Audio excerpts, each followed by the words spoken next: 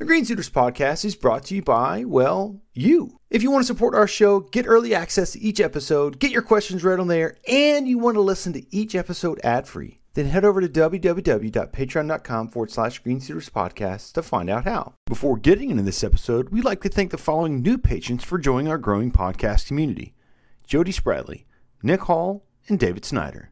Thank you for your support. Now, on to the show. Hello. Hi. Hi. How are you? I'm good. I'm really good. How good? I think we should all just use Jason's NPR voice. As you like guys last noticed, episode.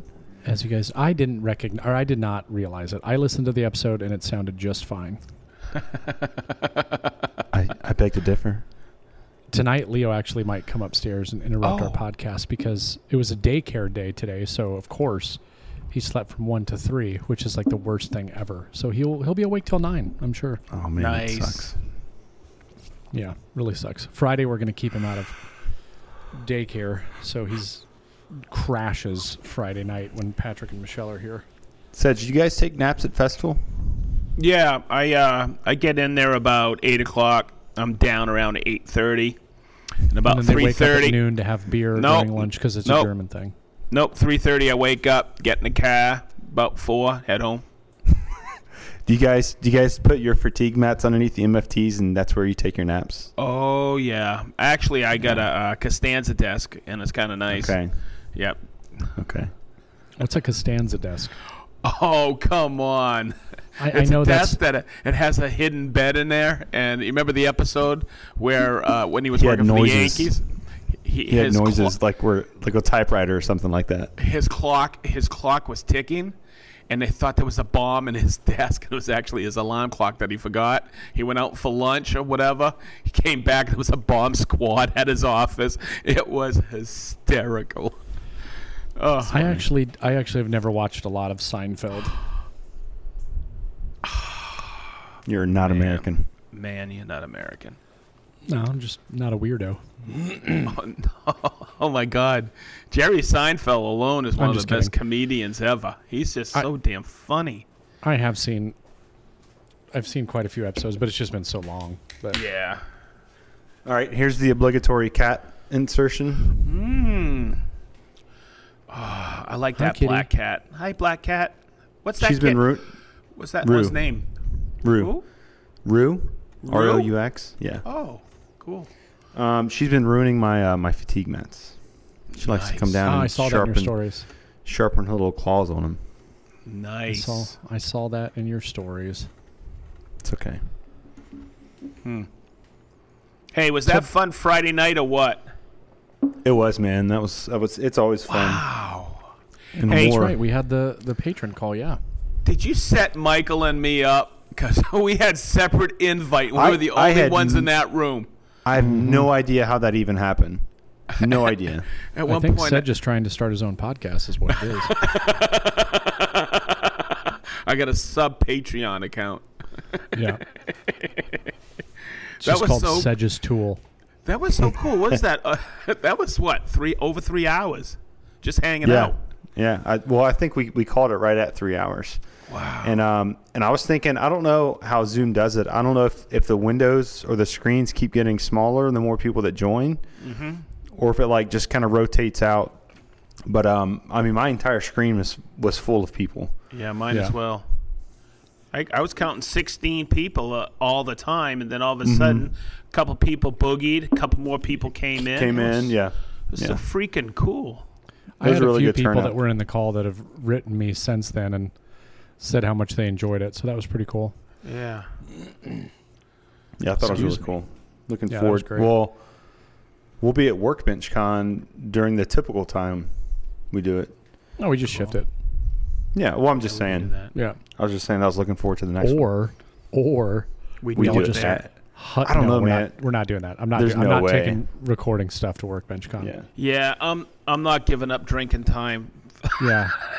Yeah, I was going to say we'd be missing out on No, we could interacting all with just people, with sit people we down don't at the ever get to bar, see. and then everybody would just be like, "We're doing the podcast," and like everybody is coming up and be like, "Hey, what's up, guys? I'm blah blah blah." Like, get away from me. Cool. How many 3D printed penises do you think we would get? I don't know. Are you going to make any? I considered it. You should. Wow. Or maybe 3D there's something little that I can print that I can like hand out that would stand out. Just do a life-size version of your penis. I don't have a printer that's that big, Jason. Yeah, my God. right. Oh, Think of how many. I would need one of those industrial. One roll of filament. think how many of those you can get in your pocket. I would need one of those massive room-size industrial grade printers to do that. And besides, I don't think Jennifer would appreciate me doing that. Yeah. You'd have to, imagine handing those out and wearing the Sedge Tool hoodie. Oh my God. That's a deadly combination. Man. And having the real deal standing right next to you. Oh my God. Gosh. In his new Sedge Tool thong. There would be so many guys within a 25-mile radius that would be instantly pregnant if that happened. Oh God. Okay. Joey, are you pregnant? I don't know what happened. It just popped up. This is going south very quickly. Yeah. Yeah. Jason, it's your episode. I know. So, Ben, what have you been up to? I've been slowly building my third sis bench this week. Also filming it. Oh, cool. Which it is. I wouldn't say it's problematic. It's just it's going much slower than I thought that it would. I'm sorry, my cat is. We don't hear it. It's okay. Yeah, just throw things at it. There you go. That didn't do Wow. anything. Good parenting. Wow. So last weekend, I was at Jennifer's. Those that were in the live know that because I hadn't seen her in probably a month because I got COVID, the girls got COVID, and she had a procedure done a few weeks ago on her tongue. And either way, it had been like a month since I'd seen her, so I spent about 4 days hanging out with her over the weekend. Had a good time, and then just trying to film building this sis bench and kind of going through some growing pains with that because I was trying to validate the plans that I made. So I made the plans based off the second sis bench that I made. And I was like, okay, well, I have the plans. I'm going to use those for this build to make sure that the plans are in the proper order, that I didn't miss anything.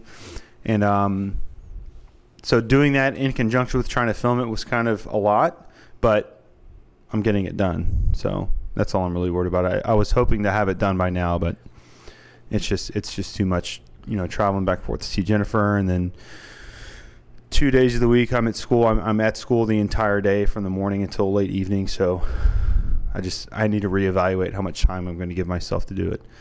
But now I'm assembling it using the castle, and it's been a really long time since I've used pocket holes, and I can see that I probably should have put pocket holes in certain places to pull the panels together because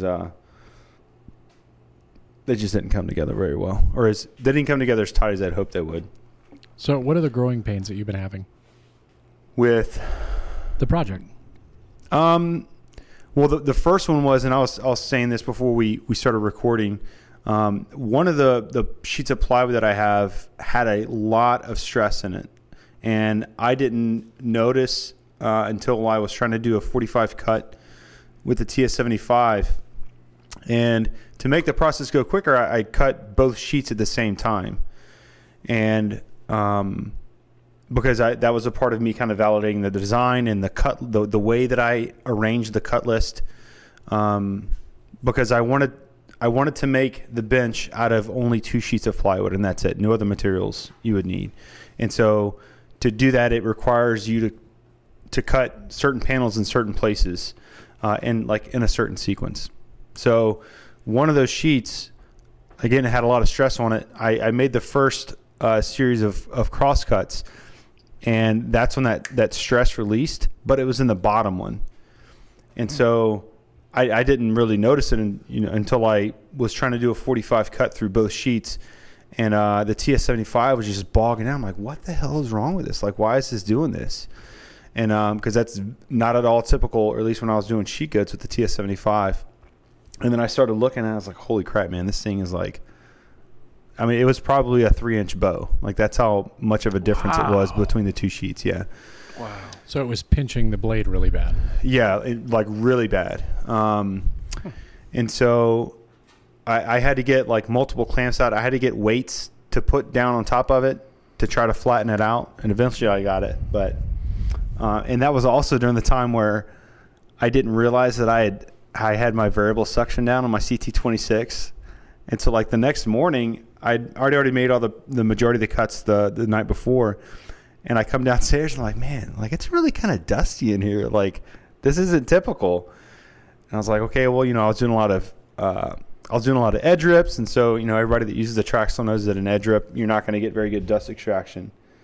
And so flash forward to the edge banding process, I'm hooking the vacuum up to the Conturo because it's good to just kind of keep a little bit of air moving in to kind of keep the internals clean.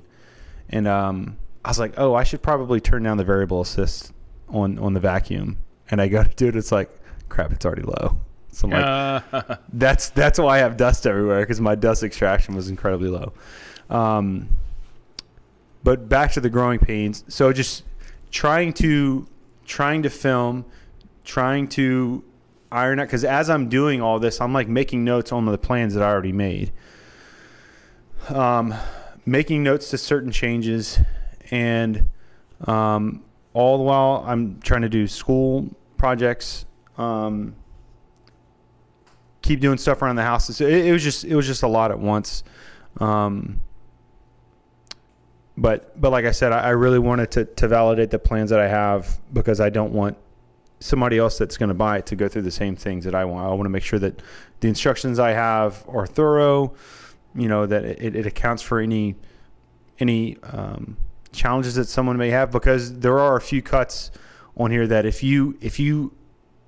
there's about a 14 millimeter margin of error on one of these cuts. And if you mess up anything within that 14 millimeters, it's going to render the panel useless. But again, it's because I'm trying to save materials. So just going through all the headaches of that.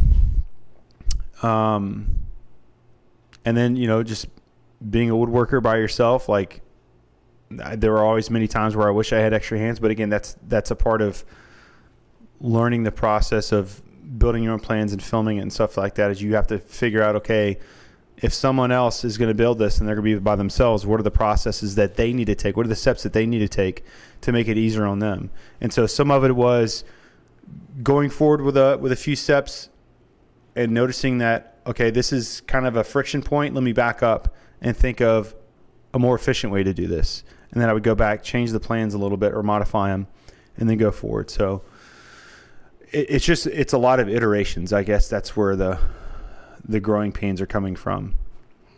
And then again, to top all that, you're trying to film it. It's not as easy as just putting a camera down and hitting the record button, because you have to make sure that what the camera sees, somebody viewing it can make sense of it as well. So, I mean, are you trying to make the video to accompany the plans, or is it just an extra thing? I think that I kind of I flop back and forth a lot between how I'm going to complete the video, whether it's going to be me talking to the camera or me just doing a voiceover.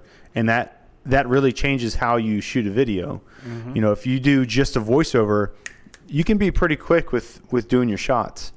But if you're going to be doing a head and shoulders, it's a little bit different, especially if you're talking to the camera as you're doing it, or are you just recording all the actions and then doing voiceover? So I think going into it, I didn't really have a very clear strategy as to how I wanted the video to be. But to answer your question, I think it was both, and that may be the issue, where I wanted the voiceover to be the instructional content to go with the plans. And you're putting it on YouTube, are you not? Yes, I am. And so I think that I kind of went back and forth between shooting a how-to and a how-did, which are two very different styles of videos. A how-to, you kind of have to take into account the problems that the viewer may experience and be able to address those issues in the video. Whereas if you just did a how-did, you don't have to worry about explaining things to people. You just say, hey, this is what I did. So I think that, again, not having a clear direction that I wanted the video to take, I think it kind of got in the way. So, but I mean, I haven't even edited anything, so it may turn out to be well. I'm not saying this to be an a-hole, but I think you're overthinking it, and you have to separate the plans from the video. Why is that? Because the two they're not going to coincide with each other, right? So unless you're making paid instructional content where both of those pieces come together, I don't think it's necessary. And I kind of pivoted and started doing this. The YouTube video is just basically a promotion and a tool to get them to buy the plans and also give a little bit of detail. But at the end of the day, the plans are going to be the thing that have the most detail. They could refer to your video. So you don't necessarily have to make both mesh and be nested within one another unless you're making it a package. That's why I asked. Yeah, and that's what I was saying. That's why I didn't, by not having that clear decision going into it, that certainly got in the way, because about halfway through, I was like, I just need to make this like a how did. This is how I made it, and not trying to answer a lot of potential questions that people may have. And again, that was a shift halfway through the filming process, and I was like, I'll just I highly doubt that people that buy these plans are going to need to watch the video. The video just needs to be the thing that inspires them to want to build it, and that's it. Not necessarily the thing that they follow. That's actually something that I actually just kind of thought about this, but that could actually be a really good way to leverage things that you need to highlight in your PDF plans.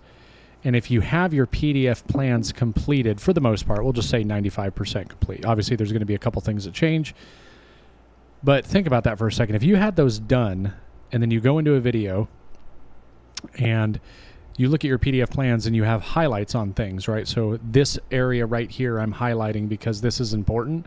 You could actually translate that into the video to where, by looking at the plans, if they're made beforehand, you could actually go into the video and know how to film it based on what you're highlighting in the plans. Yeah, 100%. That's interesting, because I would never buy plans from anybody because I design this stuff myself. Yeah, and neither would I. But if I was to buy a plan from either of you, I would say, okay, hang on, how does he do this? And then I could reference the video and say, oh, this is how he did this. This is how he tapered the leg, where the plan just shows a tapered leg, but how the hell am I going to do that? Yeah. And you can see that in the video. Yeah, so a good example would be if I'm doing a video, the walnut dining room table, right? Those plans do well for me. Yeah. I didn't talk about any of the dimensions or anything like that I wasn't speaking much about any of those things, right? That's too much detail. And I'm not either in the video. I've done zero talking in the video. But the plans give that information. Then if it's a technique, sure, they can link to it. Yeah. I think they play off of each other really well. Because if you bought plans, man, I want to see the process that Ben went through to build that, and that's what that goes through. Correct? Is the process of building that? Yeah, and I think that's what a how did is that it, it just gives you the overall idea of how you did it. The broad strokes, and then plans are the nitty gritty, step by step by step by step. And so, like I said, going into it, even now, I don't have complete plans. I have the completed model in SketchUp, and I don't even know how I want to format the plans yet. That's what I'm struggling with. And I think that just like you're saying earlier, Jason, I think that if my plans were finished, that it probably would have made the organization and the process of shooting the video a little bit more streamlined, because I already had this finished completed project. I felt like I was going back and forth a lot, not necessarily with the design, but because I didn't have the designs completed, I found myself that like I would do one step down here, you know, if I had to wait for a finish to dry, if I had to wait for something to finish drying up or whatever, I would go upstairs, work on the plan some more, you know, for an hour, come back downstairs, put another coat on, go back. So I guess I had my feet in too many different puddles, I guess, as opposed to just, okay, this is the complete plans. Okay, that step's done. Now I'm going to go film it. But, you know, and that's just all a part of my learning path, you know. And yeah, I think another thing too that might be a battle, and at least initially, is, I mean, when's the last time you made a YouTube video? It's been almost a year. So it's been 10 months, 11 months since I uploaded a video for my individual channel. I would be willing to bet that you're filming way more than you need to as well. Oh, absolutely. Yeah. But at $93 a sheet, I don't want to have to reshoot anything, you know? Yeah, for sure.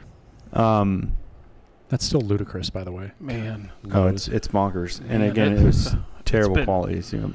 It's been 2 days since I shot a YouTube video. No. God. It's been easily a week for me. I need to do another one tomorrow, actually. Yeah, we got one coming out. Well, you guys will have already seen this when this podcast is released. But I shot one I've been wanting to shoot for about a year and a half now, and I finally did it. Ben, you're going to enjoy it. I did an MFS primer. Oh, yeah? Yep, all the basic setups of it, and I'm really excited. I'm going to watch the final edit tomorrow morning that just came through. Chris just posted it off to the side, whatever, unpublished, so I'm going to go through it, and he's just got to do the thumbnail on it, which we've already shot. So I'm pretty excited about it, and then I'm going to do a series of them over the course of, like, application-wise, over the course of the next 2 or 3 months. Yeah, I'm going to use mine this weekend. I have to put a channel on the bottom of Jennifer's door for the little tab or whatever that you mount to the floor. Yeah. I just forgot to put it in there, so I got to do it this weekend. Man, that thing is I forgot how versatile it was. And Big D just said, hey, when are we going to do this? I go, well, let's shoot it now. Mm-hmm. And, I was just listening to you, and sometimes it just doesn't hit me. But what you were saying about a how-to versus a how-did, you know, and then the voiceover thing where we never do voiceovers. It's always live, basically, because that's what we like. And our formula at Sedge Tool is I'm teaching Big D, which I was going to do anyhow. Mm-hmm. And, you know, there's a couple times we have to take because I swear, and we don't want to swear. So Big D goes, hey, I think we got to do another take. But it's pretty cool. It's life in the shop. So. Hey, Ben, I wanted to circle back on another thing that you had mentioned. It was about the pocket holes. What did you mean by that? So when I did the pocket holes on the panels, so I used dominoes, which, that just makes everything, alignment, positioning, especially when you're by yourself, so much easier. So I have dominoes, and then for the pocket holes, I didn't put them at the towards the edges of the panels. So, because I don't know if people know this, but plywood is generally not completely flat. Like it's not. It's not true. So it's always flat. It's flat. So the pocket holes are more towards the center of the panel, and like I don't know why I did it like that, but like I said, I haven't done a pocket hole in God knows how long. But on the previous sys benches, I just drilled straight through the top surfaces with butt joints, everything. Like the screws are exposed. So just doing more pocket holes along the length of the panel where it attaches to the top. And that's just to pull the gaps together. Because right now I've only got 2 per panel. And, it pulled it together in the center of the panel, but not towards the end. So there's like a I don't know, like a 1 millimeter gap at the ends there. So, how do you like the machine? I love it. I mean, the quality of the cut that it leaves is really great. There were a couple pocket holes that I forgot to drill through. And so I'm trying to position the screw, and I'm like, why is it not finding the hole? And I'm like, because I didn't put it in there. But yeah, it takes some time to get used to, but once you get used to it, it's just like clockwork. Probably the biggest thing was you're cutting the pocket on the opposite side that you're typically used to with the little handheld jigs. Because I marked my panel where I was going to put everything, where all my dominoes are going to go, where my where the pocket hole screws were going to go.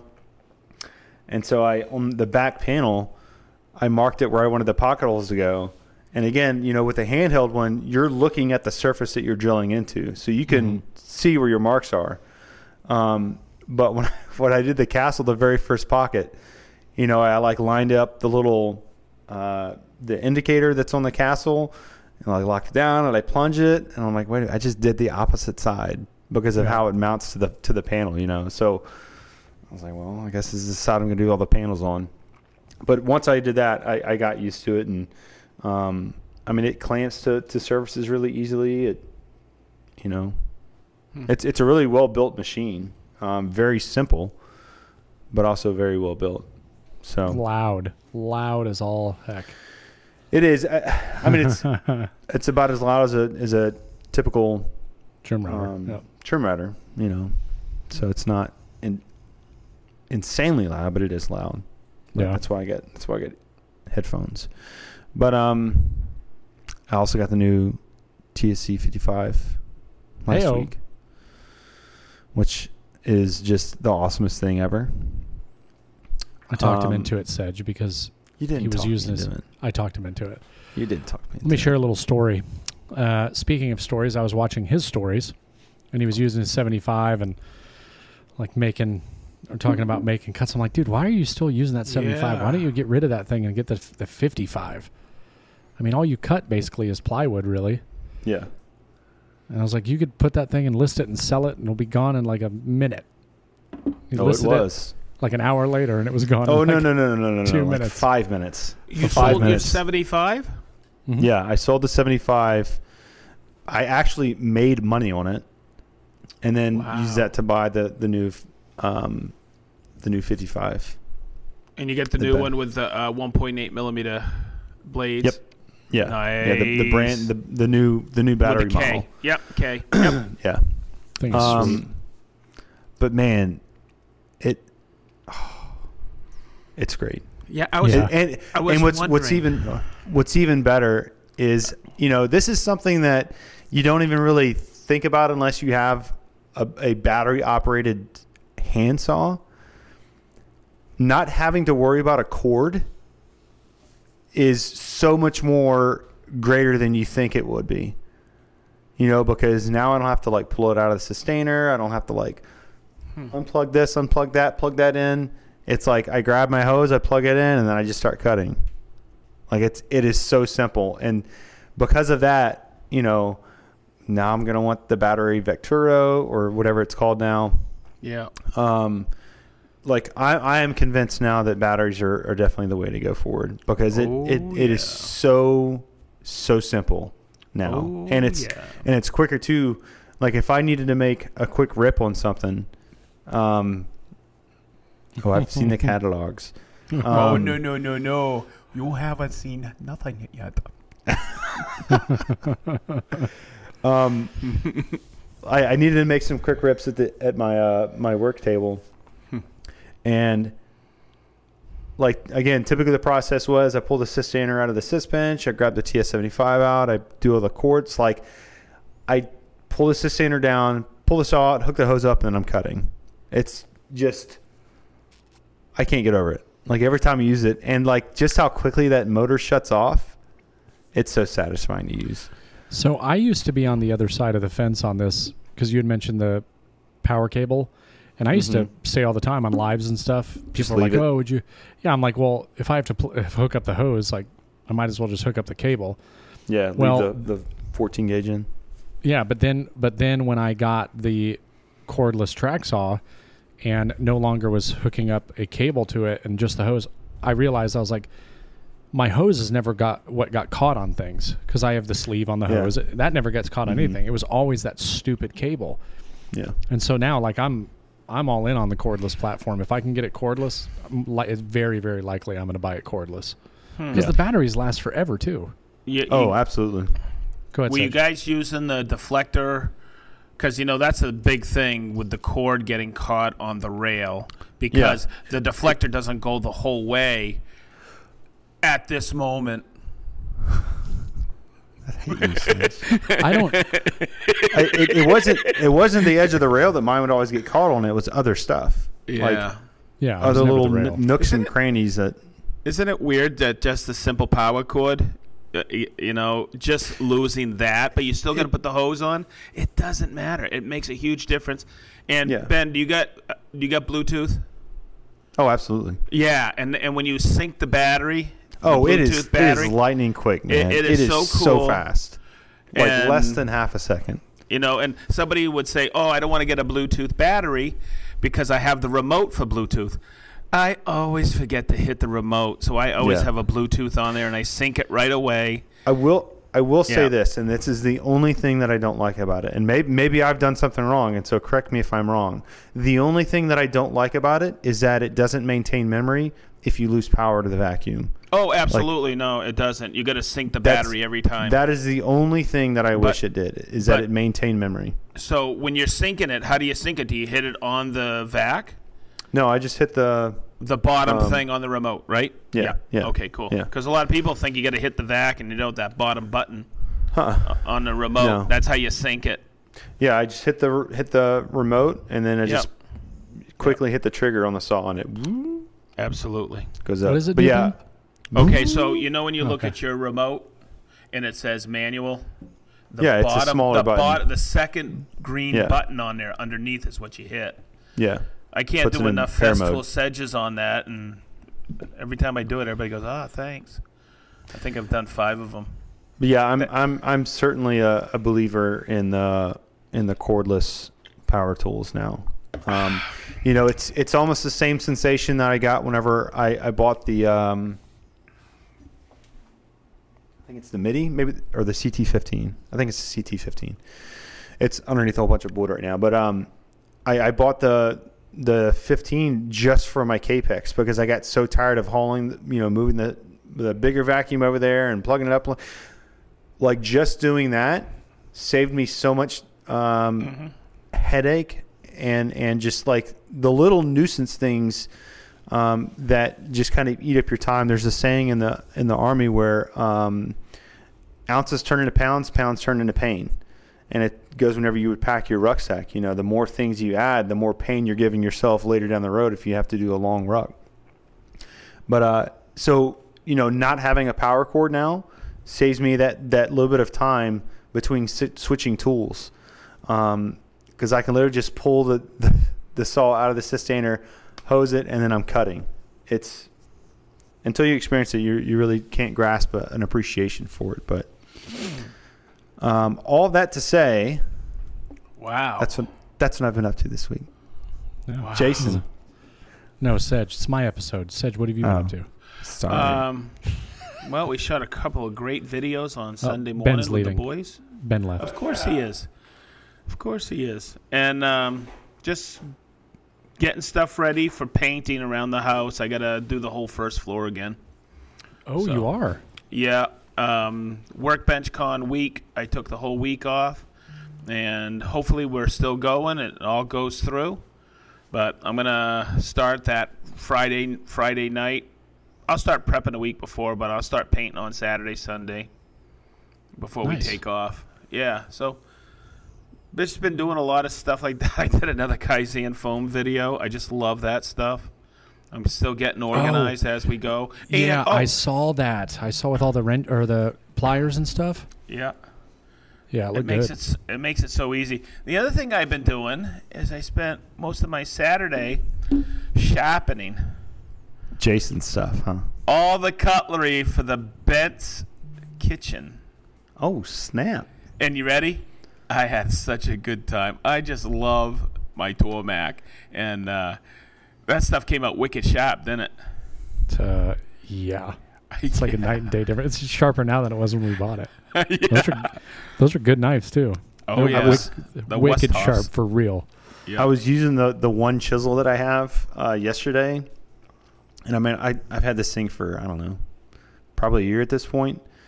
Like still the same edge from the store, never sharpened it, and I was just using it. I was like I should probably just send this to Sedge and have him sharpen it for me. Do it.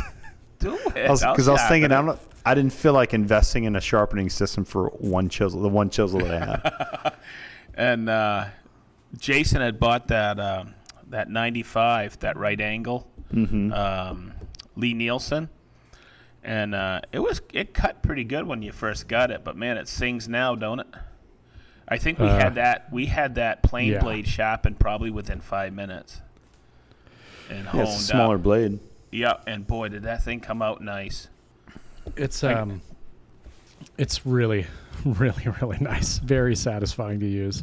Yeah. You know what I didn't know? I didn't know that was the first plane that Lee Nielsen made. Oh, yeah. I didn't know that. Some people commented on my post and were saying that. Interesting. Yep. That was the first one. Yeah. Was it? Yeah, it was. Yeah. I mean, quite a few people had commented on that. Do you know his story? He was working at Garrett Wade in New York City, and people coming in and saying, hey, I can't get these hand planes anymore. And he said, yep. And he moved back up to Maine and started Lee Nielsen Tool Works. Really? His father was a boat builder, I believe. Yeah, people should go watch some of the Lee Nielsen Tool Works, like tours and of the building and stuff, and then some of their open houses. You really get a really good sense of what they do there. Everything's done really, really well, the right way. And I've just watched that company slowly grow over the years. It's just that's why most of my hand planes are Lee Nielsen, but I do have a lot of Veritas and a lot of old Stanley and Sargents and Middle Falls too. So. But the nice thing about doing all this stuff with you guys, and you guys got me back out in this shop, man. I live out here again. It's really nice. It's awesome. Yeah, I'm having the time of my life, and I'm working on quite a bit of content because, Jason, when I start to paint, I'm going to be pulling base out of that coffee nook area. You know how I'm doing that bay window seat? Yeah. And I'm going to take my time with it. I'm going to paint first, but I'm going to step Big D through the process of templating the area, pulling the base, templating the area, and lofting it and building it in three sections. So I'm really excited about that, and that'll knock that off Mary Ann's list for me. She'll make a nice cushion for it in her quilting room and whatever. So it'll be cool.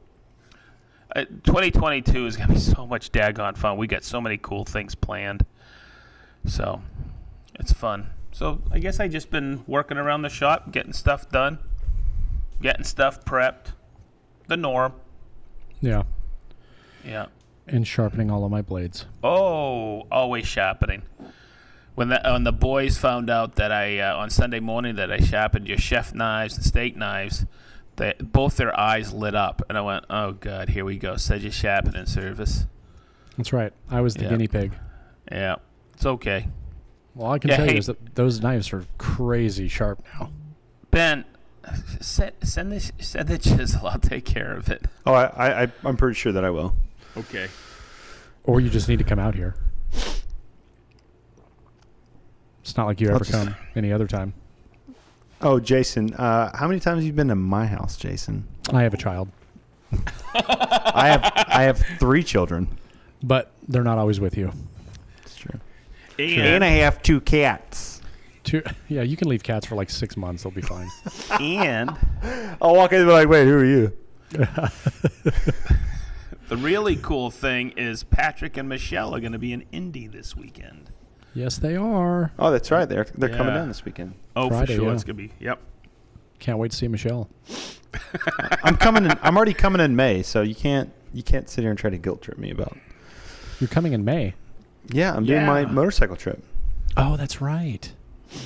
Let me know what weekend that is. I'll be sure to be gone. Oh my God. It'll be the second to last week in May. Oh. I graduate the 15th, and then I leave the 16th. And then it's a 4-day ride to Chi-Town. And then... Are you stopping on the way? No, I'm gonna go to Chicago first. Jennifer's gonna meet me there. We're gonna spend the weekend there. And then after that weekend, I'll be driving back. And that's when I'll stop by Indiana. Cool. Well, before I get into what I've been up to, we may not talk about a topic tonight. I don't know. I want to talk about Bessie.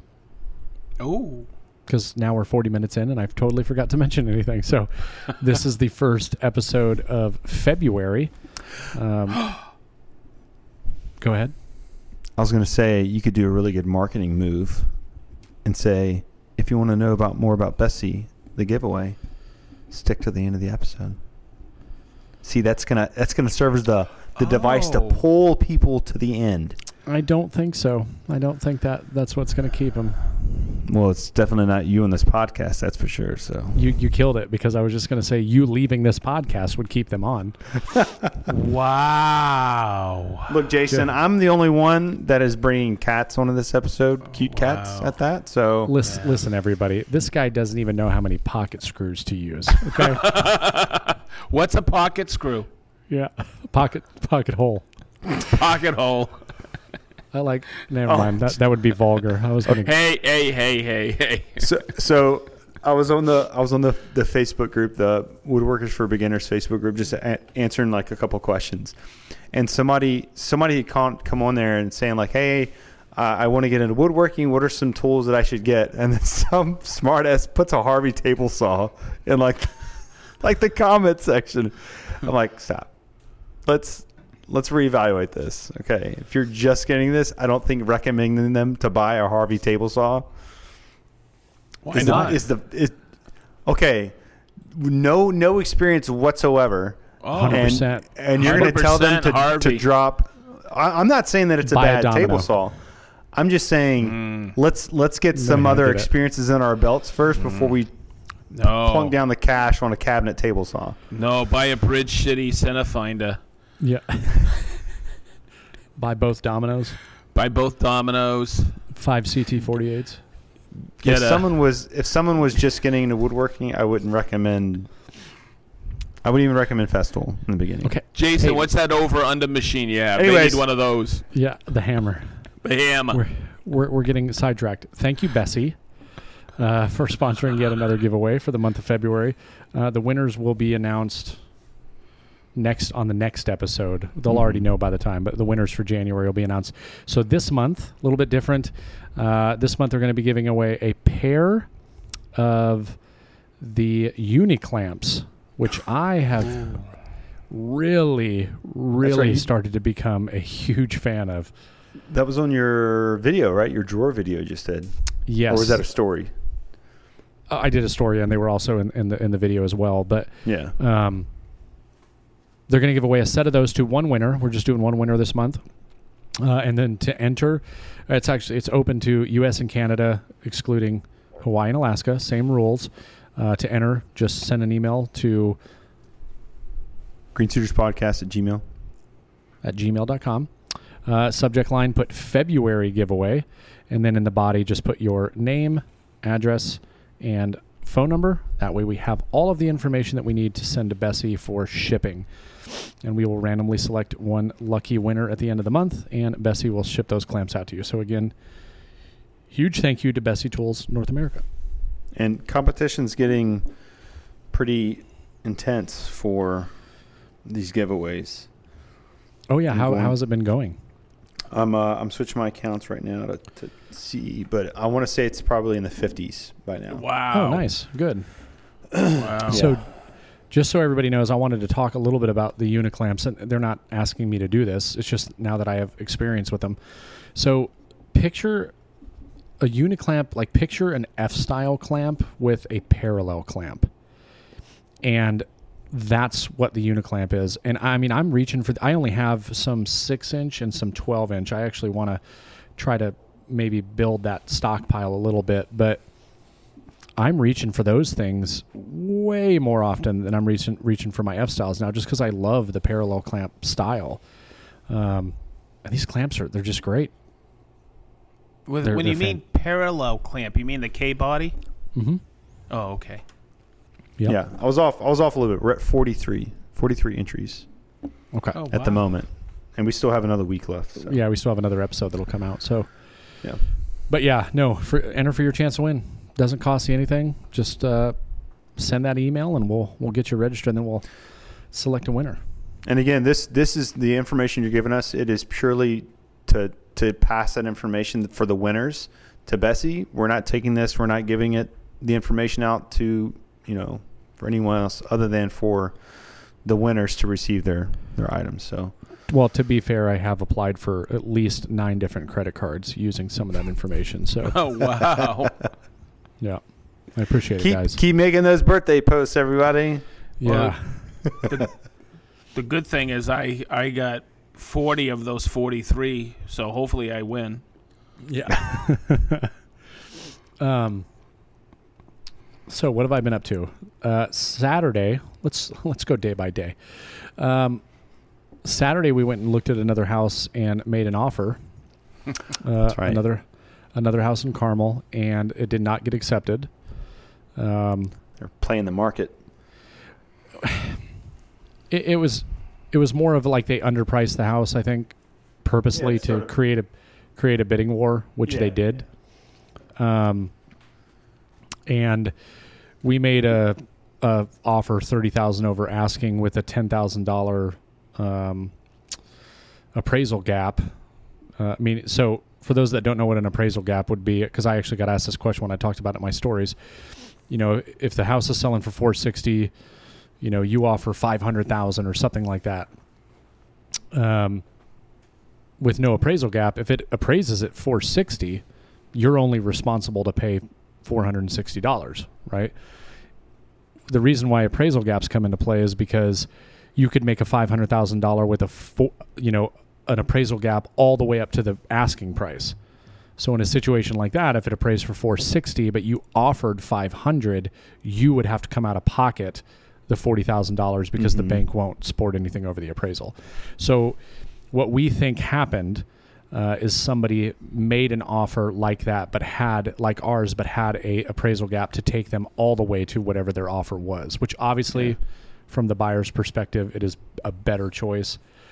I just don't have tens of thousands of dollars laying around to do an appraisal gap. So it didn't work out.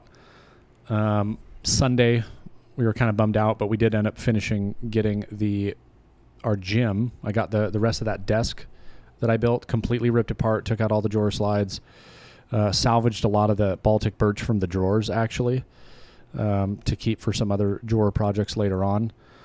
And that was it. Monday, yesterday, my birthday. Happy birthdays. Happy birthday. I turned 23. Nice. And I feel great. No. But it was my birthday. Did you get your belly button pierced for your birthday? I already had it pierced. I got something else pierced. Oh my God. No, but it was a great day because at 6:30 in the morning, I was woken up by Leo. He walks in the room. He's like, saying happy birthday, Daddy. And he gives me the card, and he was so excited to give me the box, which he wanted to help me rip open. Yeah. So we, ripped open the package, and it was that Lee Nielsen number 5. Man, is that thing nice. Oh, yeah. And I took it out in the shop last night. Yeah, because my wife was like, why don't you go out in the shop for a little while? So I went out in the shop and grabbed I first started on a piece of white oak, but white oak is not an enjoyable wood to plane. No, too brittle, right? The fibers too erratic, I guess would be the right way to say. Yeah, it's not me personally, I don't really enjoy it, so I grabbed a huge chunk of walnut that I had, and man, I'm talking just things slicing through. So you said earlier that, this thing's, it's so nice. Like, what about it gives you that impression? Like, is it the weight, the feel, the finish? Everything.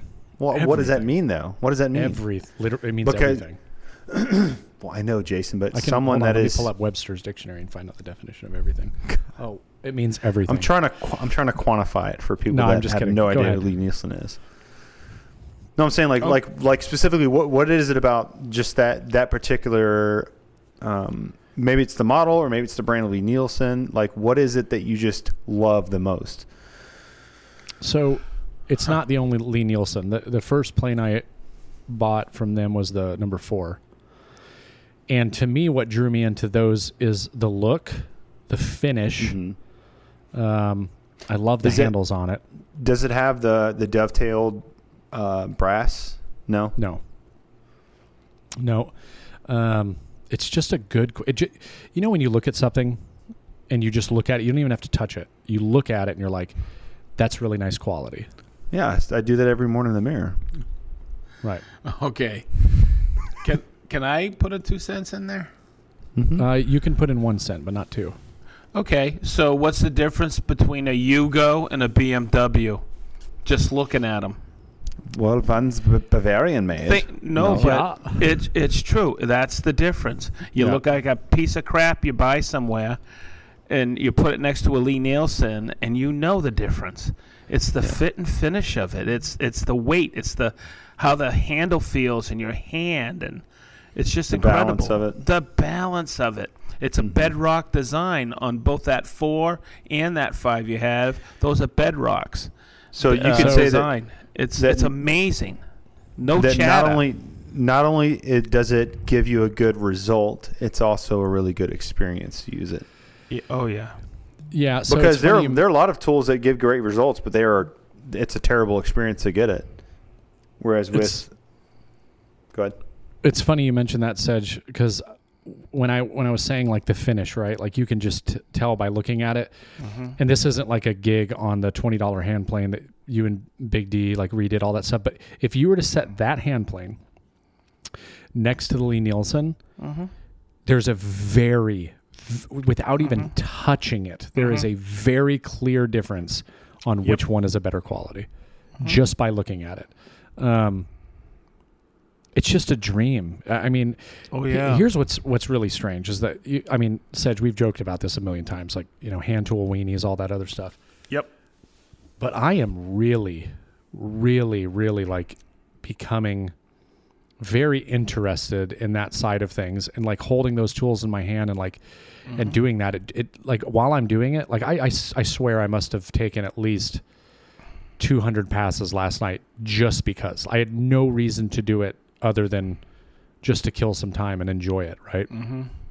And it was just really enjoyable. And so like all day today and last night, I've been looking at different workbench designs and how I can make a small one to like fit my space and like what I would want on it, what kind of vise and all that stuff. So I'm starting to get excited. I never want to be a hand tool only guy. Like I love power tools. You know what I mean? Too. I love the speed. I love the efficiency. But there's something about you are becoming one with the wood. Yeah, starting to like being able to incorporate both in projects. Instead of just like, oh, I'm going to do this and route this and that and boom and I'm done. I throw it together. But it's very enjoyable. So that was fun. Yes. So I have always said this. And of course I work for Festool, but Festool and fine hand tools are a perfect fit. They complement each other. Yeah, absolutely. And Festool is the Lee Nielsen of power tools. Sorry, it's just absolutely. It's a standard. When is Festool going to create a hand plane with dust collection? Have you ever seen my wooden hand planes that I bored out? And I put plug-it cord receptacles in them. No. Yeah. I got them kicking around the house. I used to have them at work. And one time I went down to see Lester. I used to run the repair department early on.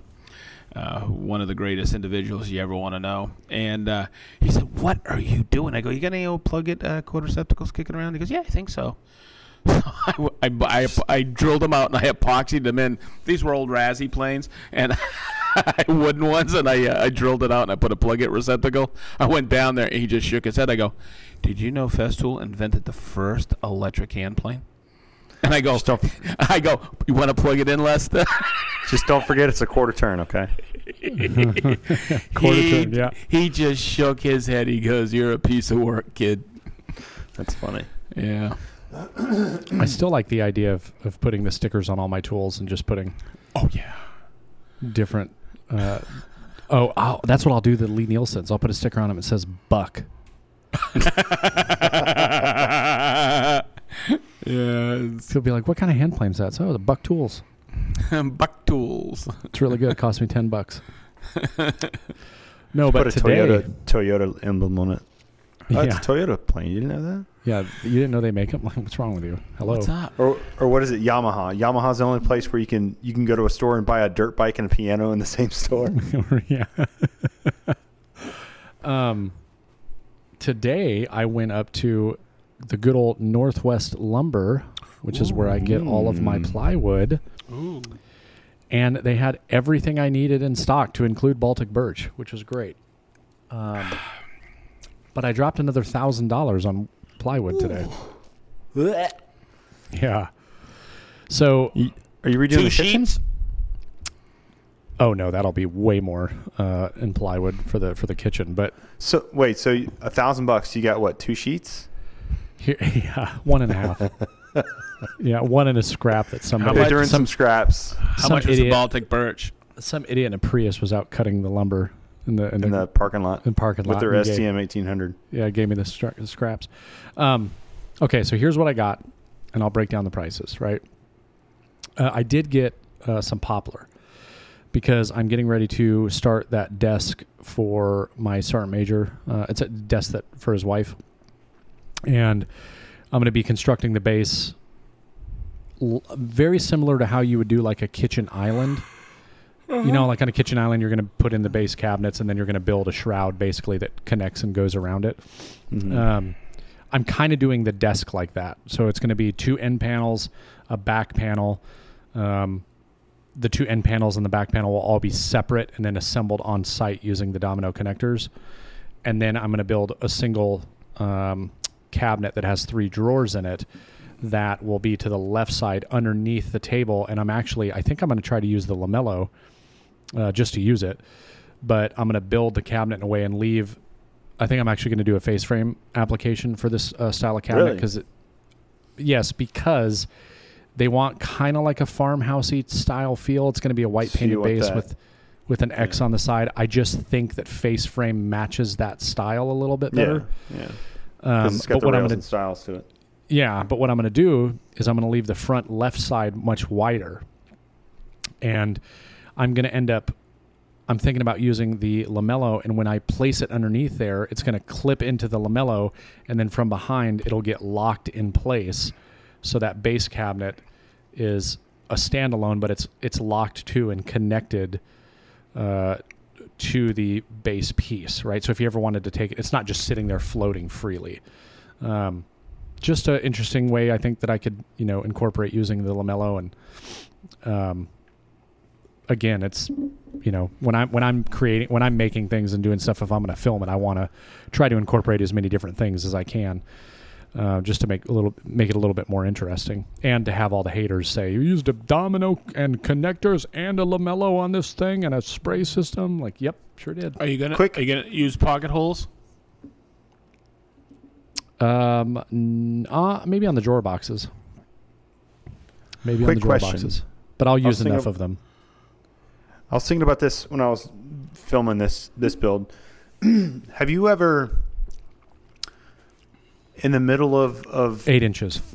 Oh God, in the middle of doing one of your videos or your builds, whatever, have you ever made like a subsect or a little micro piece of content based off of like one thing that you're doing? Because there were several instances where I probably could have done that, but I was like, I just want to get this done so quickly that I don't want to take the time to make additional content off of content. I already kind of felt overwhelmed by it, but I was like, that was like a missed opportunity, especially with the cost of lumber right now. Yes, I absolutely have. I actually try to plan projects to do that. A good example of it was my miter station, which I haven't released a video on the miter station yet. I still have all the content, but while I was doing that, when I was installing the inset doors for underneath the Capex, I stopped what I was doing and I took that as an opportunity to walk through the steps on how to do inset doors. But then I would still continue to film everything the same way. Yeah. But yes, absolutely. Because yes, it does slow things down. But for me, like that's what I do. Like any chance I get to create content. And if I don't do it, if I encounter a thing during a project that I think would be good content to cover at a later time, because maybe I am too strapped for time. Another good example, the domino connectors. I used them on Leo's bed. Immediately following the bed, I made a video about it. I was going to do it, but I didn't film any of Leo's bed. I only did that portion. Ben, it's the way I used to design classes at Festival when we did end user classes. Some guys want to end up with a finished project. That's a build. That's 2 days of buildings. But a lot of technique is taught in it, where the router classes were all exercise based. And that's how I look at creating content. And we've discussed this, Jason, about you go through some builds, but boy, you're doing a lot of stuff like, comparisons of parallel guys, comparisons of, squares or track squares or whatever. There's so much. Ben, some of your other videos you've done, you could pull stuff out of there and do really small YouTube shorts. There's so much. People want to learn, and they want to learn from you. They want to learn from you, Jason. And it just, there's so much content. I mean, you saw when I did that first cabinet build, I did four different videos to lead up to it, and then we put it all in and we compressed it and edited it. So it was one video, which was a half hour, but we had, I think, 4 or 5 half-hour videos from it. That's how I did BowSaw, because people want to learn about making templates. They want to learn about how to use a template, but it happened to be a BowSaw build. Boy, that turned into a long video, but it was good. Yeah. I mean, because literally every step of this process that I was doing, with the exception of like making plans, I could have made additional content on it, but this goes back to one of our earlier podcasts, like 2 or 3, where like I had a goal set for myself, like, okay, I want to get this done by next week, and so I was so focused on getting it done, which is this week now. I was just so focused on just accomplishing that's why I didn't film additional content when I probably could have. I don't know, maybe that's something I can save for the next one. But I mean, you're right, it does extend the amount of time that you have to spend filming it, and it slows the process down. Oh, 100%. 100%. Yeah, for sure. And plus, like, my shop's been kind of scattered because I don't have that storage capacity right now, because I move things around to make room for this sys-bench. And so some of it too is just like, okay, well, I'm tired of my shop being the way that it is. I want to put things away and have this surface that I can actually use. And so one thing that I really like, because you were saying it slows it down, it takes a lot more time. You're absolutely right, it does. It just depends on, like, do I want to do this to get that content out there? One thing that I really like, and I've been able to do during the times that I'm on leave or something like that, if I can dedicate a week to just content. Yeah, to just, that's why, again, I cannot wait to retire, because the first week of the month or whatever, last week of the month, I spend that entire week, and all I do is I film the 4 videos that are going to come out the following month. I film a video, I edit it. I film a video, I edit it. I film a video, I edit it. All that stuff. And all of those come out. It takes the stress out for the rest of the month, which then I can focus on other things. Yeah, you can kind of strategize, and it makes sense. I wanted to go back to, this is always a very common question that people ask anytime I buy lumber, or anybody buys lumber, or what does it cost in your area? What is this? So I actually have the receipt in front of me. I brought it up here tonight, just because I wanted to talk about, each thing that I bought and what the costs were. Because since I did stories earlier talking about when I bought that, I've already received 4 different messages asking people, like, what does it cost in your area for Baltic birch or this? And said you even asked how much the Baltic birch was.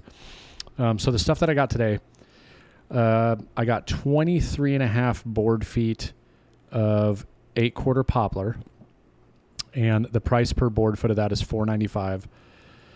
And then I got 7.5 board feet of 4-quarter poplar,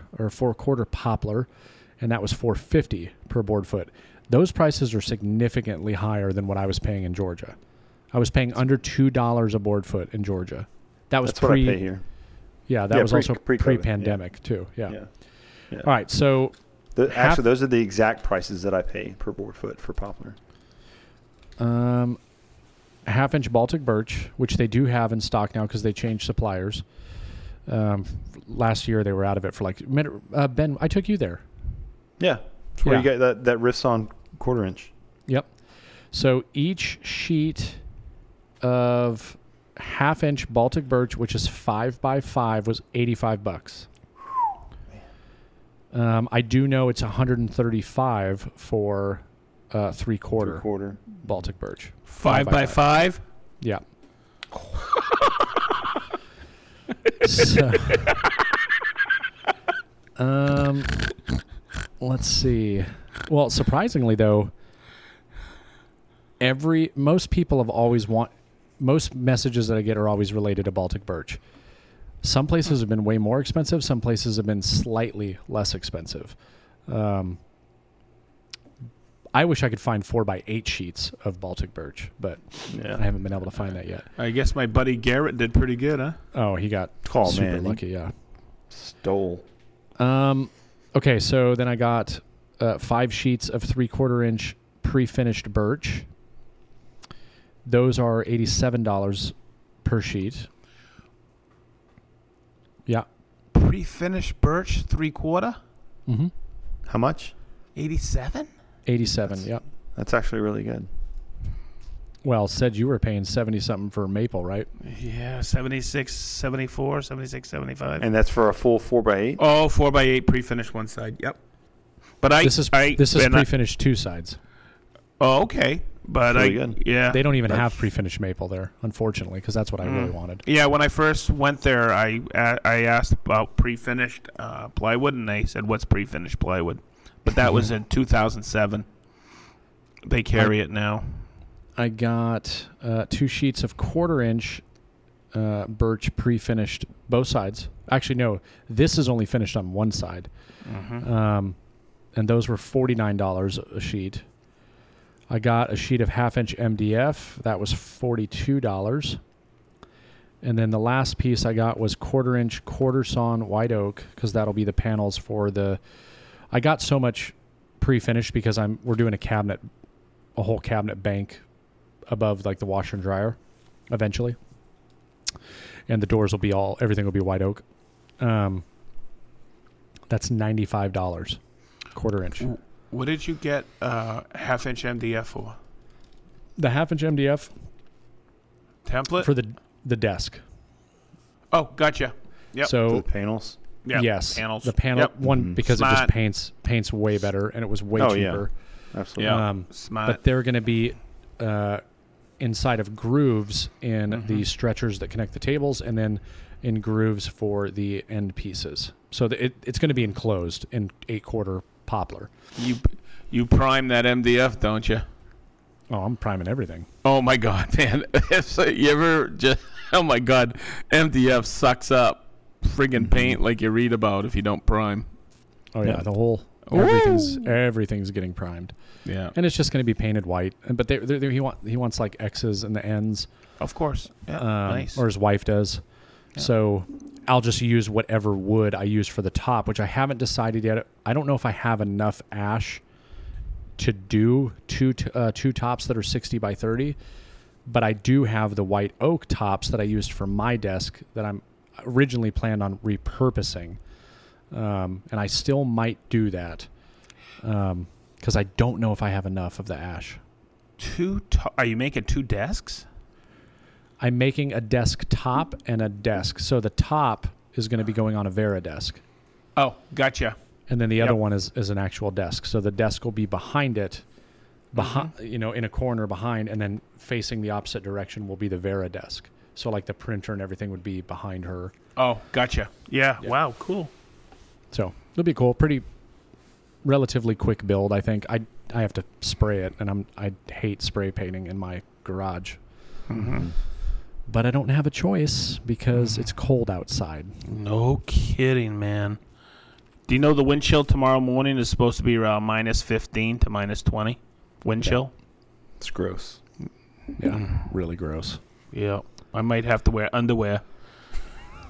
Well, you're going to have to dress up fancy for Fogo de Chao this weekend. Ooh, I know, I heard. I think it's a fancy place. It is. Sounds fancy. It's okay. I'll wear a t-shirt and shorts. I heard we're going to have the meat sweats afterwards, though. Ooh. I just like saying meat sweats. Yeah. Ben, have you ever been to a Fogo de Chao? I have no idea what that is. Oh my God. Nicole's been. I've never been. But it's like a Brazilian steakhouse. And it's one of those places where they continuously come around to your table with all these different meats, and they cut the meat directly there for you. And they give you a chip that's either red or green. If it's green, Yes, then I they're have just been going to to one put of it those. on there. If you flip I it have over been to red, one. that means no more meat. Yeah, I have been to one of those. Those are pretty sweet. Oh, man. Probably, They might as well some of just the give best, me one that's green on both sides. Oh, my some God. of the best meat that I've ever had. Yep. It's really good. They're That's really... what she said? Ooh. That's what he said.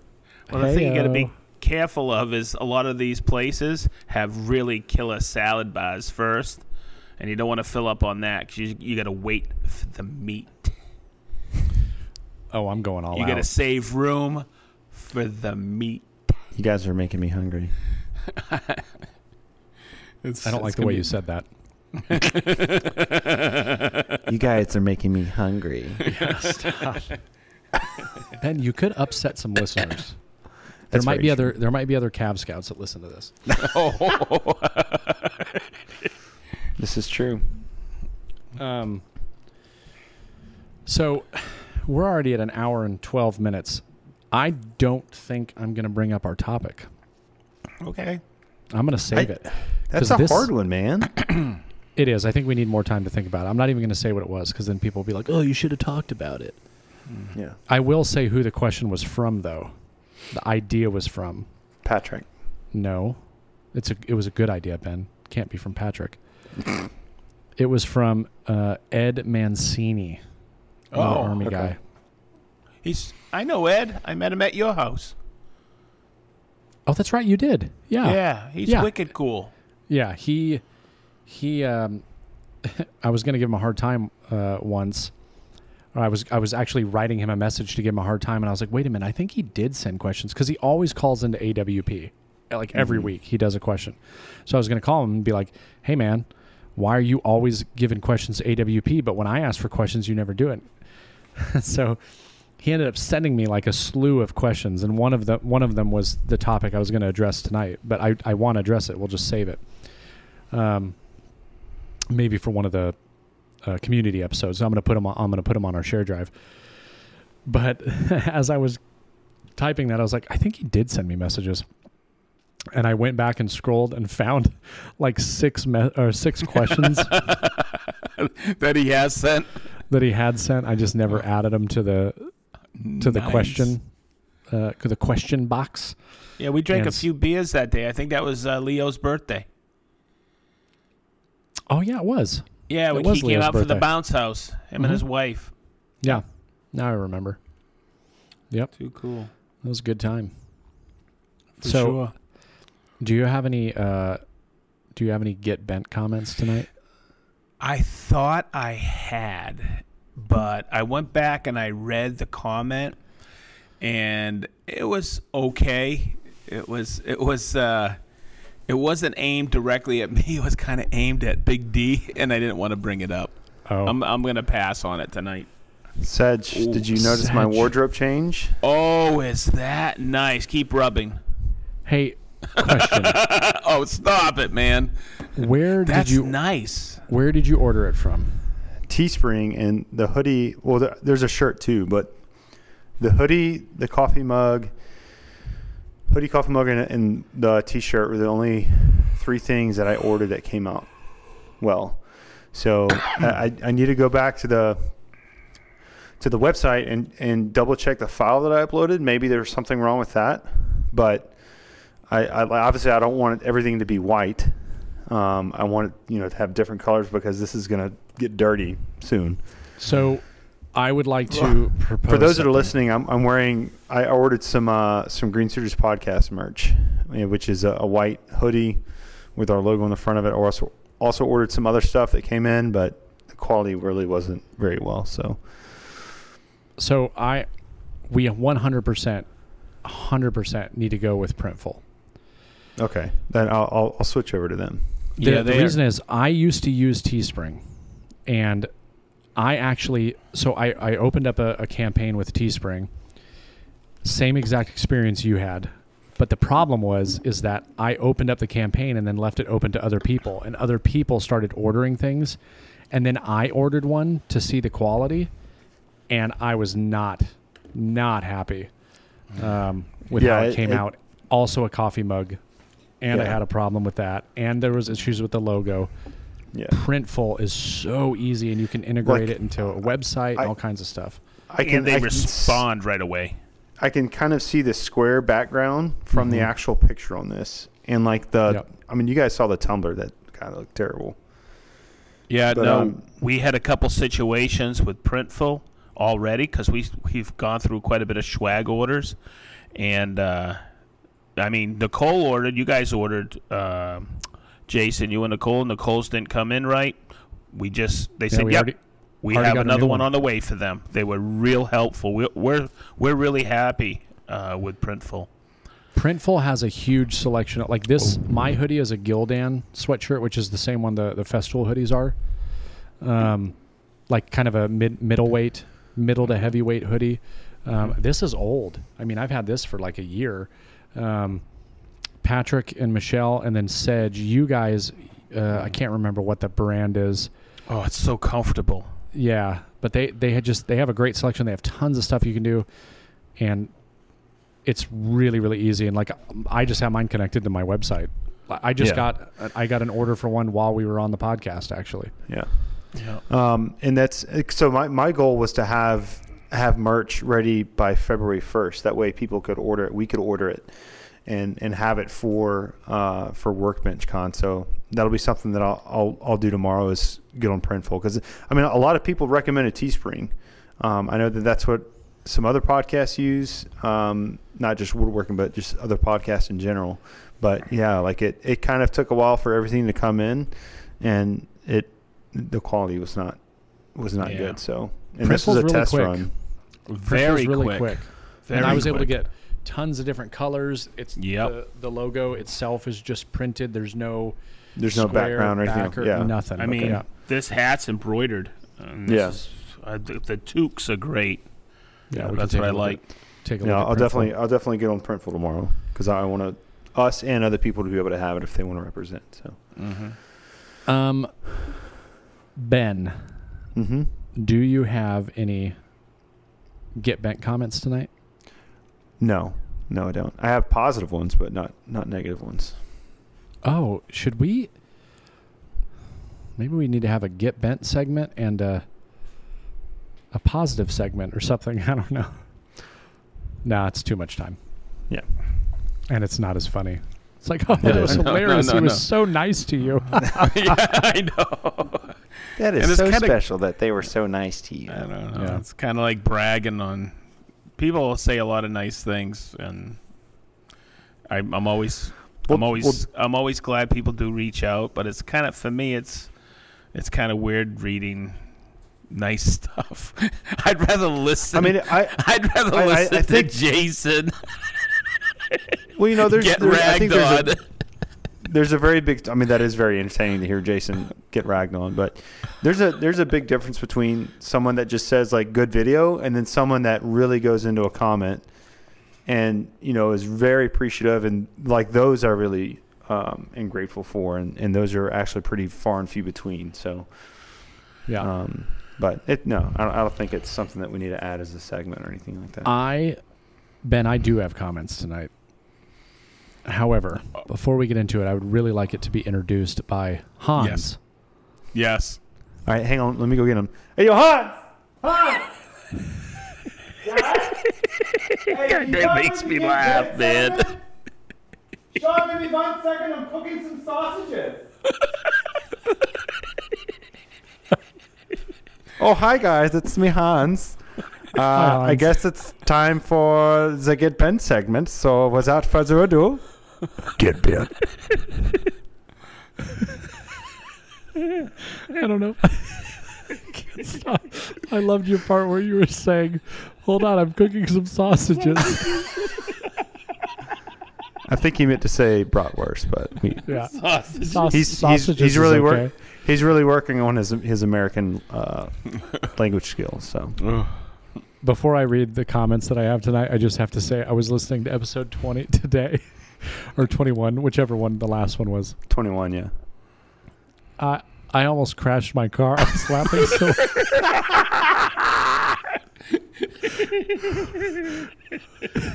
Good. It was so funny. I was editing the videos for it today, the Instagram videos for it. Oh my god, I can't wait to see him. Look at it, there's quite a bit. I think probably half of because I try to do 15 posts per episode for social media. Holy cow. And half of them are for Get Bent on this one. Yeah. Oh my god. I can't wait. All right. Here we go. I got some decent ones today. All right, this is on my Castle 110 video. This individual says, I would have to disagree with your philosophy on why you are comparing these two machines. Craig has a $100 option, and the Foreman is currently going faux $450. The Castle 110 starts at $660 and tops out at $850. I don't consider any of these in the same price range. Let's talk about that. Didn't you say on the video that there was a price change from the time you recorded the video? The exact words were, currently the Foreman is $450, and at the time of recording this video, the Castle 110 is $450, and that was an accurate statement. And it was also a precursor because I knew the price was going up because Castle had told me the price was going up. But I guess he missed that part. I guess he missed the part that I said. Oh, and then he had to throw in the Craig has a $100 option. Yeah, I know that. Yeah. You said that. That's why I didn't compare it to it. Yeah. Most DBs I know are deaf. Selective hearing. Oh, this is a good one. This is on my Castle Joints video, which I haven't had a comment on in a very long time. That was a good video. He says, I only watched your video for a few seconds, but stopped it because the audio quality was so poor. Sorry. Did you have to apologize for being an a-hole? Yeah. Number of subscribers, him and his hand. Yeah. Oh, this or is... his mom. All right, I'll do two... I support you, Steven. I got a few more that are short. This one was on my Harvey 6-month review. This individual just says, feels like Harvey's decides where your dust collection go. Okay. Jesus. What? What I think he was referring to is because of where the inlet is, they're basically limiting where you can put it and telling me where I can put it. Put it? Yeah. This was on my recent one, how to make simple drawers. The quarter thing. The new one. Recent. Yeah. This person says, first thing is not setting the blade height. First thing is getting the right width for the dado stack. Thank you. What I want to respond to him with and be like, well, be sure that you put that in your video demonstrating how to do it. Yeah. Wow. Yeah, he could do that with his hand. It's like, well, technically, the first thing would have been walking out into the garage and turning on the lights, and then taking 13 steps to my assembly table to grab my camera, and then push my camera into the place where I start filming. If I should just be an a-hole and just like go through every single step up to that point. 75th point would be to establish the correct width of the dado. Just make it like a 13 paragraph comment. All right, this is the last one I'm going to read. This is the Bloom undermount drawer slides. This individual states, to locate the position of the locating pins in the rear of the slide, just install the drawer and lightly slams it a few...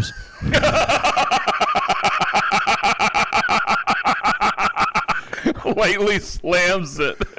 Just give it a few light slams and it'll indent the wood and that will show you where you need to put it. That's exactly what he says. What a DB. What I like to do before I cut my sheet goods, I like to take a machete and just beat the living crap out of it, score a couple marks, you know. Don't even have to worry about the grains or the fibers breaking. It's kind of like those guys who say, I don't scribe my fillers, I just jam them into the wall. Yeah. I break the sheetrock. I break the smash. Who cares? And then I cock it in. Look, it looks good. Oh my God. Hey, and I don't even have a video on it. Hold on. Let me finish the rest of it. The last part is great. I got to read that one part again. Just install the drawer and lightly slams it a few times, and the pins will leave an interference mark.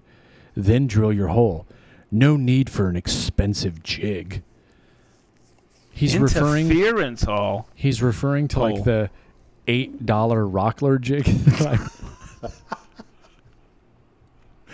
that is used specifically for Bloom undermount drawer slides, and it actually makes it very, very easy. What a dink. I mean, he has a valid point. You can do that, but you could. Yeah, you absolutely can. But why not? You could just also drive your car off a cliff. But why not just do everything at once and then just put my drawer in? I just like to slams it in there. Yeah. What a dink.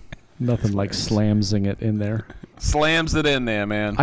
Honestly, I think that's my favorite part about the Get Bent segment is not reading so much the negative comments, but reading the comments exactly the way that they are written. Oh, yeah. Yeah. Viva la spell check, eh? Yeah. Oh, my gosh. That is absolutely my favorite. Gotta love grammar. Yeah. What mean grammar? What mean words and conjugation? Do you think some of these guys got a wicked buzz on when they're typing this stuff? No, I think they're just legitimately stupid. Yeah. Or very unhappy. Jesus. You know what I love? I love getting comments now because people do it on Instagram more than YouTube, but I've gotten a few on YouTube, and they'll write something and they'll purposely kind of be rude about it, but then they'll always follow it up with, I hope I don't end up on Get Bent. So that I like that because that means that people are listening to it and then they enjoy it. Oh, yeah. You know, one thing that I noticed on the Woodworking for Beginners group is the post where it's just a piece of furniture or whatever it is that is just egregiously made. Like there was a post today where this person took a piece of 3/4 inch plywood and took some 4-inch posts, put it underneath, and drilled straight through the 3/4 inch into the post, like from the top. So going through the sheet good into the end grain, and that was it. No stretchers, no aprons, no other type of joinery. And like that post, or at least the time that I saw it, had hundreds of engagements. And you go and look at someone else's post. Someone made some floating nightstands or something like that. Miter corners, really clean, looks really great. Had maybe 3 likes on it. And they were posted around the same time. So it's like people gravitate towards things that replicate their own I don't know if it's like skill level or like eye for detail or whatever. It's just like people that make those types of content, make those types of comments are likely not very good woodworkers. You know, I don't know, just anytime that someone says it, because I can't imagine someone that is good at the craft making negative comments. Or I just can't imagine. spellers. I just can't imagine that. Yeah. Well, you know what's interesting is when I post certain things on Instagram, specifically Instagram, really good example of that is the bandsaw video I just reposted again, where I was cutting the dominoes. I had the blade guard too high. I wasn't, and it shot destroyed the throw plate and all that stuff. Yeah. Well, I did that again just to see like what kind of dumb comments I would get on that one. Because the first time I did it, I showed it to show everybody like, hey, don't be an idiot like me. I was being lazy. I knew this could happen because it's happened before. I rightfully knew this. I should have not been doing this, and it bit me in the butt. But I want to share it with you guys so you guys can see what it looks like. That way you know. I got all kinds of people. And it's funny because back then when I was looking, I would actually, like you do on YouTube, go to their page. I don't do that on YouTube because most people on YouTube are not creating content for that, whatever. But if you're on Instagram and you're following a bunch of woodworking accounts, I would assume that on Instagram you're sharing pictures of your stuff.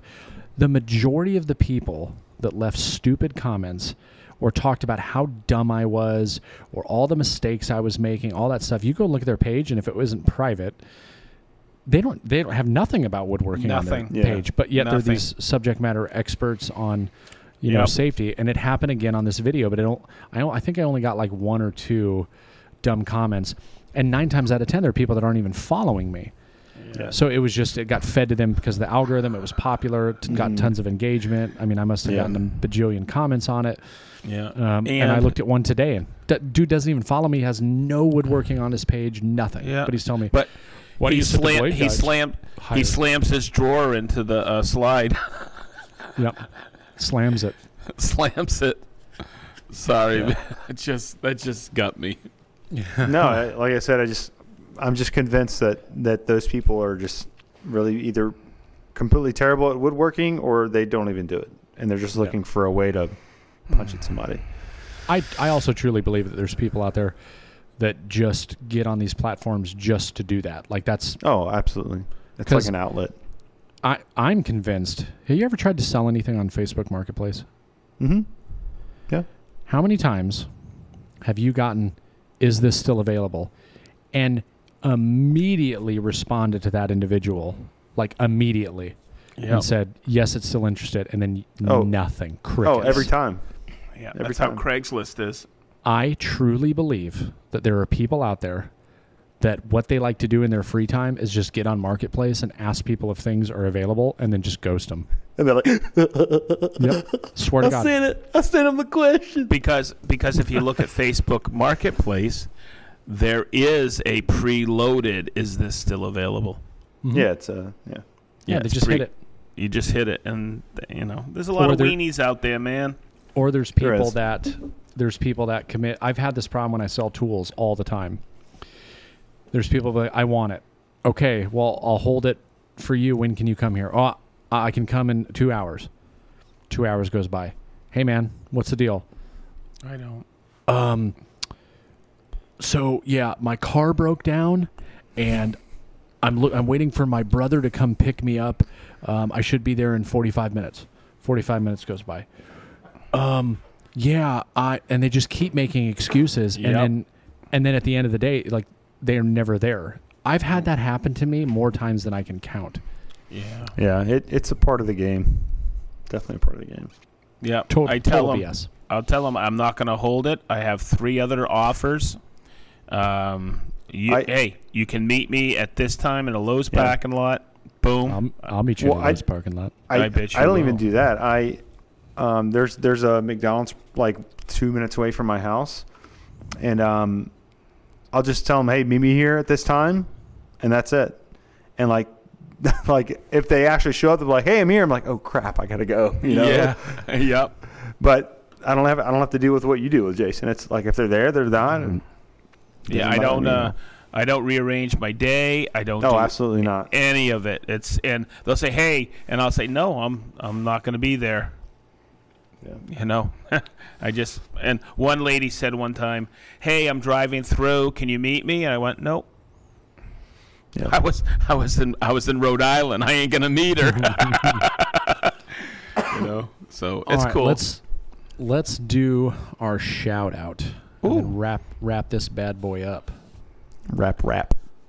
Yep. You want me to go? Sure. Yeah, good. Okay, so I'm gonna call out this gentleman because he is a gentleman. I don't think we've named this guy or shouted him out. His name's Philip Morley. Oh wow! I can't believe we haven't done that. I know. And I'm going to spell it out because you can find him on Instagram at Philip Morley Furniture. But it's Philip is spelled with one L. He also is a teacher at Austin School of Furniture. And he is, I don't want to say he's an up-and-comer because this guy is where he needs to be, man. This guy can design. His designs are phenomenal. He's an Englishman, but he's also a Texan now. He teaches at Mark Adams now, and he was on the cover of Fine Woodworking. And he is I met him. He's in Austin, and I met him at Rubio. Didn't know who he was. Found out really quick. This guy's got wicked chops. Mm-hmm. An incredible craftsman. Very talented. Very talented. And he's helped me out a couple of times. I just want to call him out. Everybody should follow this guy. He's cool. Real cool guy. Good follow. Absolutely. Yep. Ben, do you want to go? Yeah, so mine is more of a thank you to Eric from Eric Barber from Barber Design and Build. Yeah. He ordered my the little assist shelf that I started selling on my Etsy. Like as soon as I posted it, within an hour he'd ordered one. So just wanted to thank him for ordering that, being the first person to order it. So yep. Thanks, Eric. And Eric, Thank you. You ordered a Wicked Shop T-shirt from Sedge Tool. Thank you. Nice. Appreciate the support. Yeah, and you're a patron. Thank you, Eric. Mm-hmm. And now I'm just going to assume that Eric has also purchased something from Jason Bent. Thank you. I mean, if you purchase it from the two of you, obviously he would have already done me because he's wicked cool, man. Well, I don't know if he knows, but I'm Jason Bent. So you guys are both making me look bad. Because you know all of your orders specifically, and I'm just like, yeah, I got some orders today. Speaking of that, man, I don't know what it is. The last few days, yeah, it's been popping. You've been getting a lot of orders in. I've had like 4 just since we've been on this podcast. It's almost like this really attractive person wrote a bunch of articles for your website. Yeah, I don't know. Needs to write some more. We still got to talk about that. Damn it! All right. Yeah, no. Here is mine. This is on Instagram. It is Little Wonton Workshop. Yes. And yes, I did not know that he was such a festival fanatic. And I found that out the other day. But, Ben, are you familiar? No, I'm not. I'm looking at it right now. He's in Australia. Yeah, we talk pretty often. I think he just recently got the Harvey Dust Collector too. But, man, I love his shop. If you look at, his 7th picture, that wall. Mm-hmm. Yeah, I'm looking at all the pegboard, and I love those cis pull-out cabinets, and just looks really clean. I like it. Yeah, we did a Sedge Tool live last year at 12 noon, and he was on it. It's midnight in Australia. Oh, nice. It was unbelievable. What a super duper guy, and a good craftsman. Good craftsman. He's got one of those big old slider table saws too. It's fancy a table Felder K540. It's a very clean looking saw, man. God, that thing is sweet. Yeah, he does a lot with those hydraulic lifts, which is really cool for his workstations. Mm-hmm. Super smart guy. Yeah. I was having an interesting conversation with somebody the other day. I can't remember who it was now, so I apologize, but he was asking me if I'd ever considered one of the like 5 or 3 to 5 tool combo machines from Hammer. You know, where it's the sliding table saw, the shaper, the joiner planer combo, all in one printer. The Shopsmith? No. No, far That's a really from good it. piece of equipment, Yeah. from what I hear. And I told him, I said, no, you know, maybe if I had the space, you know, that'd be kind of cool. And I have my own opinions on sliding table saws and in terms of like if you're not using it as a slider, how inconvenient or convenient it could be. But anyways, I started doing some research on it because he made a comment to me and said, well, have you ever thought about it in terms of taking all of those tools and putting them in one footprint and getting rid of all the separate tools? And I was like, because there's so much dead space. You know, like my joiner planer, my table saw, and my bandsaw, they're all right next to each other in a little tool cluster. But there's a lot of wasted space in that area because of the standoff you need for the separate tools. Mm-hmm. And so I started thinking about it. I'm like, that's actually a really legitimate point. Like putting all 3 of those major tools all connected to each other. Mm-hmm. The only downside is like, obviously then you're changing everything over every time you need to use one of those tools. But on the flip side of that, it could actually, it could improve the methods in which you do things, right? Instead of like me being all willy-nilly and like, oh, I'm going to do this and then I need to cut, oh crap, now I need to cut this one piece because I forgot, like actually going through a process and I'm going to do all of these things first, then all of these things, more then all deliberate of these things. With your processes, So anyways, I just thought that was interesting because like if I was to sell my table saw, the joiner planer combo, and I'm not saying I'm going to do this, and my router table or something like that, I would probably have enough money between those 3 machines to get one of those machines. You know what I mean? Yeah. But I just thought it was interesting. I never thought about it like that. I'm like, oh, I don't have all the space for the slider and all that stuff. They're like, well, if you didn't have all these other tools, you just had all of those things in one small footprint.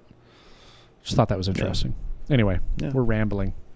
See, this was a good episode.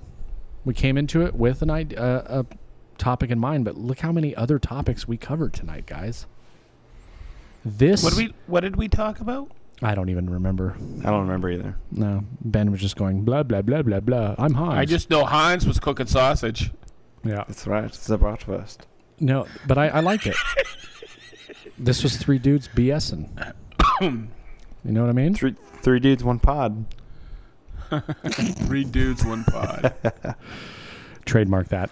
Let's make that a T-shirt. All right. So Green we get Suiters Jason. Hey, Green Suiters podcast. 3 dudes, 1 pod. 3 dudes, 1 pod. And we have a picture of the little stick figures, 3 guys in like some sort of like spaceship pod. No, 3 peas in a pod. Also a good idea. Also good. He obviously doesn't get the reference. 3 dudes, and then there's like a cup on the floor, and we're all looking at it. Yeah, like we get a pea. Or, you know.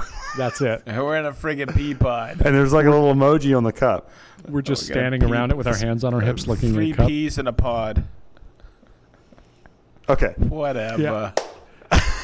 Jason, where can everybody that's made it this far find you? BensWoodworking.com. Sedge, where can we find you? SedgeTool.com. And you can find me at Marshall Design Works, which is still shut down. Yeah, find me on YouTube and Instagram at Ben Marshall Designs.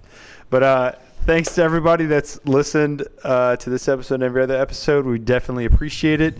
Make sure that if you're listening to this on free feeds or if you're a patron, you leave us a review, leave us a rating wherever you listen to this particular podcast. Until the next episode, we bid you all adieu. Later. I said adieu. Cheers. Later. Juicy. Hey, this is Ben, co-host and editor of the Green Suiters podcast. This episode is over, but if you want to hear more topics like this and you want to be a part of our conversation, head over to patreon.com/Green Suiters podcast for early access to each show. If you're listening to this on free feeds, be sure to leave us a review wherever you listen to podcasts. Thanks for listening, and we'll see you in the next episode.